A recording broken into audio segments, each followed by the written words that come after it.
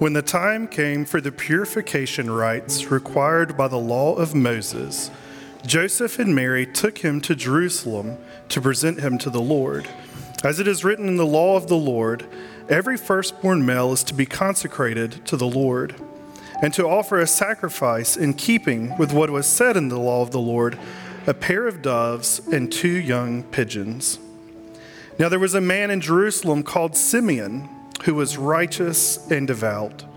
He was waiting for the consolation of Israel, and the Holy Spirit was on him. It had been revealed to him by the Holy Spirit that he would not die before he had seen the Lord's Messiah. Moved by the Spirit, he went into the temple courts. When the parents brought in the child Jesus to do for him what was the custom of the law required, Simeon took him in his arms and praised God. Well, Merry Christmas. Thank you for gathering to worship together on this holy day as we remember the birth of Christ. I do hope and pray, and I encourage you over the next several hours of this next week that you would make the birth of Christ the central part of your Christmas celebration. Now, I've shared with you before, I love everything about this season. I love the movies and the songs and the parties and the decorations. And I especially love the gifts. Right? Anybody looking forward to some good gifts tomorrow, right? Like, come on, don't lie. Like, we're all looking forward to some good gifts. There's something great about getting a really good gift. But there might be one thing that is even better than getting a good gift, and that's giving a good gift.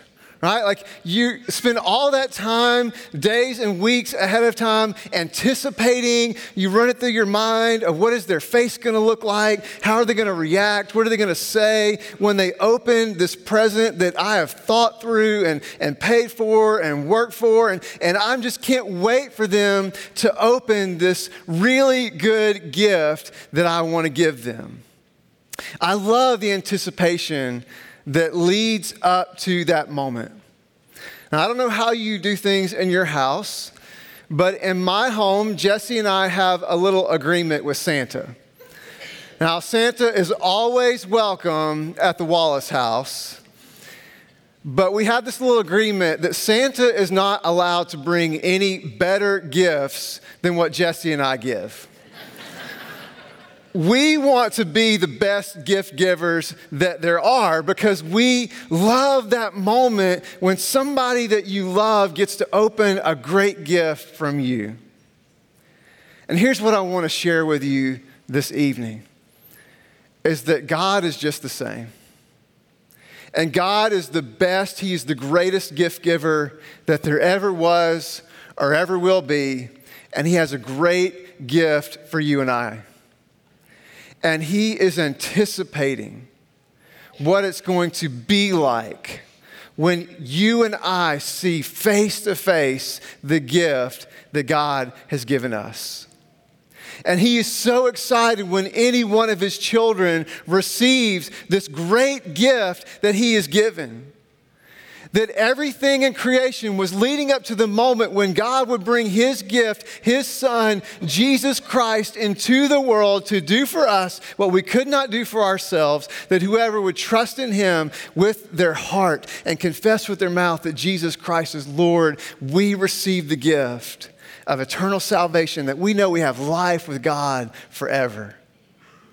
And God loves it when we, with excitement and thankfulness and love in our hearts, receive that gift. When we focus on that gift, when we don't miss the gift. And that's God's heart. It's for you and for me that we would not miss the gift. Now, we've been walking through this whole month some songs of celebration in the Christmas story. And we've been talking about how the Christmas story is really good news. And in week 1, I asked you, what do we do when we hear really good news? What do? We celebrate. right? When we have really great news, we got to tell somebody about it. We've got to celebrate. We got to get on our Instagram or Facebook or Snapchat. We need somebody to know about that good news that's happened in our world. And we have the greatest news that will ever be in the gift that God has given us. And so we need to celebrate. And there's some people who realized the good news, and so they celebrated. And they sang songs about the goodness of what God is doing. And tonight we're going to look at one of those songs. It's the Song of Simeon. Now, before we get to that song, let's kind of set up the story, because my hope for us tonight is that we would let it sink in. The beauty, the power, the greatness of the Christmas story. And so an angel comes to Mary and calls out to Mary, Mary, you're going to have a child by the power of the Holy Spirit, and this child will be the Son of the Most High. And he will sit on the throne of David, and he will reign forever. And the child is born. And not like what we would expect if we were telling the story, if we were running the show. He's not born in a palace to fanfare and great celebration. And rather, it's an uncommon birth with an uncommon welcome. Born in a stable to poor parents, announced by angels that there's something heavenly going on with this birth, that this is impacting not just earth, but the heavens, and this is an eternal, significant moment about what is happening here in the gift of this child. And welcomed by shepherds. A group of people who were seen as unclean because of the work that they did, so they weren't allowed in the temple. They were kind of kept on the outskirts of society. And yet it was these people who hear the announcement of the angels and who welcome the child. Realizing, especially in what they did for a living, that God in Jesus had given the perfect lamb. And then welcomed by Magi from the east, these foreign royal astrologers looking for signs in the skies and finding, and we can understand through their witness that all those who are searching for truth will find it. And they find truth in the gift of this child. And Mary and Joseph are in awe and they're in wonder of all these things that are taking place. And as good and faithful Jewish people, they go to the temple because Mary has to be purified from giving birth to this child, and this firstborn son has to be dedicated to the Lord at 8 days old. And so they go to the temple, and there they encounter a man named Simeon. And the scripture tells us that Simeon was a righteous man, meaning he was pursuing the ways of God and he was pursuing the heart of God. He was a man who walked with God day in and day out. And he had received a promise from the Lord. The Lord told Simeon, Simeon, you will not die until you lay your eyes upon the anointed one that you've been waiting for, who will come to save Israel, the Christ, the Messiah. And as Simeon encounters Mary and Joseph and Jesus, the baby, he is filled with the Holy Spirit and an awareness of what he is seeing. And he realizes that this is the one I've been waiting for, who has come to set things right, who has come to save God's people. With all of the expectations they had around that, some right, some wrong. But he realizes that he's finally seen the gift that God is giving into the world. And what does he do? He breaks out in song. And so I want us to take a look at the song that Simeon sings as we saw reading the scripture leading up to this moment. And this is what he sings to the Lord. Sovereign Lord, as you have promised, you may now dismiss your servant in peace. For my eyes have seen your what? Your salvation, which you have prepared in the sight of all nations, a light for revelation to the Gentiles and the glory of your people, Israel. Simeon cannot help but to cry out and praise, "Thank you, Lord, for now I've finally seen your salvation. I've finally seen how you're going to do what only you can do, how you, for once and for all, are going to save us and set us free from sin and death. How you, God, are going to set things right." And I want you to notice some things about Simeon that I pray will be true for you and for me as we step into 2022. One of the things that I notice about Simeon is that Simeon expected the gift of God.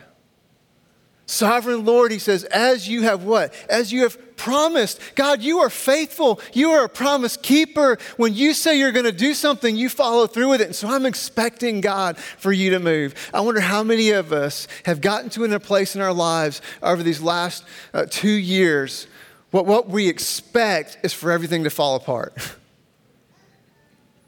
We expect the worst. We expect the bad stuff to come. And everywhere we turn, whatever channel you put it on, we hear the bad news. And what would it mean for us as we step into a new year to begin to expect a move of God who is good and faithful and true?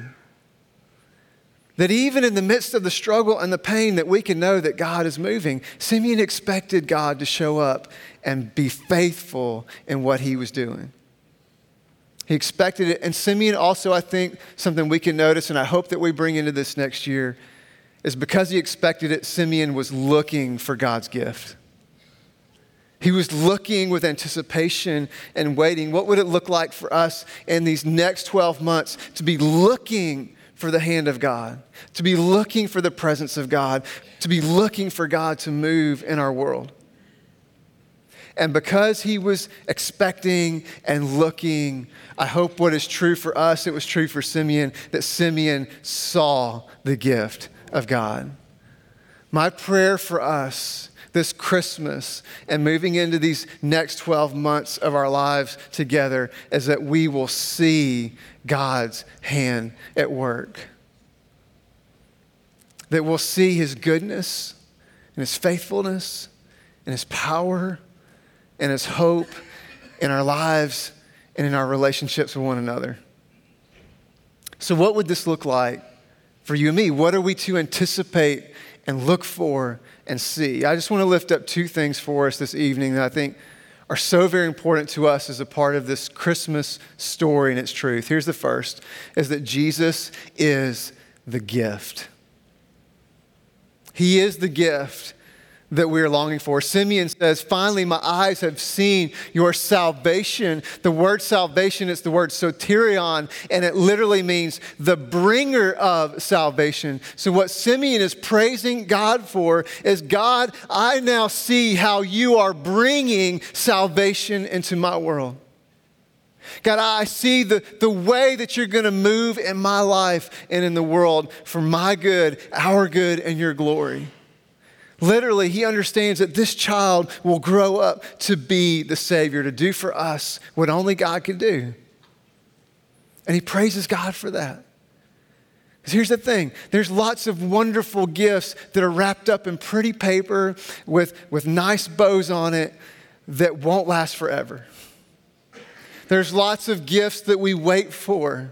And we think they're going to be this amazing thing. And over time, they disappoint. Even if you wake up tomorrow morning and you've got a luxury car with a big bow on it sitting in your driveway, it's not going to last forever. And yet we and Jesus have the greatest gift that will never, ever, ever disappoint. It's everything we're looking for. Ecclesiastes 3 tells us that God has placed eternity in the human heart, and it's what we long for, it's what we look for, and it's what we find in Jesus, is eternity, a presence and the love of God that never ends. And the question that I want us to wrestle with, is that the gift that we're looking for? And I don't mean like what you're supposed to say, the churchy answer, and an honest moment between you and God, is that the gift that you're really looking for? Or if you, like me in so many moments leading up to this Christmas celebration, we've been distracted and pulled by all the other things that might be good for a season, might be good for a moment, but ultimately won't last forever, ultimately will disappoint if all my hope is in that thing. Is Jesus the gift that I am focused on and really looking for in my life? Because everything else will disappoint you. People will disappoint you. I will disappoint you. Religion will disappoint you. Church will disappoint you. But Jesus will never, ever, ever disappoint you. Is he the gift you're looking for? And I'll tell you this, is that God does not want you to miss that gift. He wants to bring it out into the open. He wants to deliver it to you. He wants to make it available to you. And so what is it that is so special about this gift? Is not just that it saves, but it's the way that it comes. And Simeon cries out and prays to God, and he says he's not just the gift, but Jesus is the light. Simeon says that this gift is the light of revelation for the Gentiles. In other words, that you and I don't think there's a whole lot of Jewish people here tonight, that you and I are here tonight celebrating the gift of God because of the revelation that Jesus brings, that we can know the gift. That Jesus didn't come hidden in a corner. He didn't hide it from the world. He brought it out into daylight, into the open that says, this is what God is about. This is who I am. This is what I've come to do. And we know ultimately it led to the cross, that Jesus gave his life in atonement for sin, that we could have eternal life by faith in him and what he does. But even leading up to that moment, Jesus would gather to the disciple and he said, let me tell you what I'm all about and what I'm going to do, that I'm going to go to Jerusalem and I'm going to give my life and I'm going to be a ransom. And I want you to hear it now and understand it so that when it happens, you will know who I am and what God's about. And then people wrote it down and they began to tell people about it. And the word spread and lives changed and people were healed and the Holy Spirit moved and it was brought out even more into the open. That we would see what God is doing. And we can know that Jesus is the light of the world who shows us the path, who is the bridge between heaven and earth, between a sinful people and a holy God. And he brings a light onto our path that we could come to him.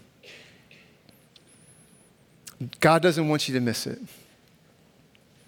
He doesn't want you to miss this incredible, great gift that he's given. Don't miss it.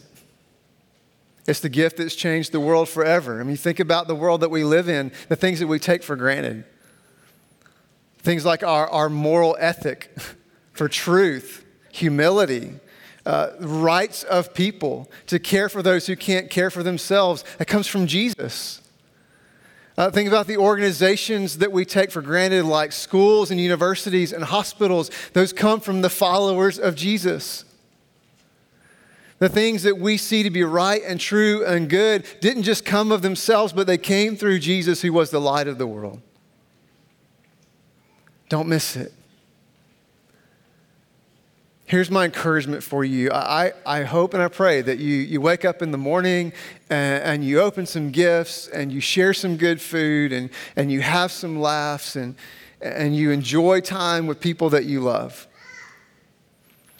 But don't let that become the main thing. Let it point it to you to the gift. And so in a very practical way, I want to encourage you over these next 24 hours to find a way to put Jesus at the center of your celebration. Read the Christmas story. Talk about it. Look back on the last 12 or 24 or 36 months and explore how is it that God has moved in our lives in ways that we expected and ways that we didn't, through the good and the bad. How has God been present and faithful? And put Jesus at the center of your Christmas celebration. Enjoy all the stuff, but not as an end in itself. Listen to your heart as we long for eternity and put your focus on the one true gift that will never fade It'll never rust. It'll never break. It'll never disappoint. It's that gift that only God could give, the gift of Jesus.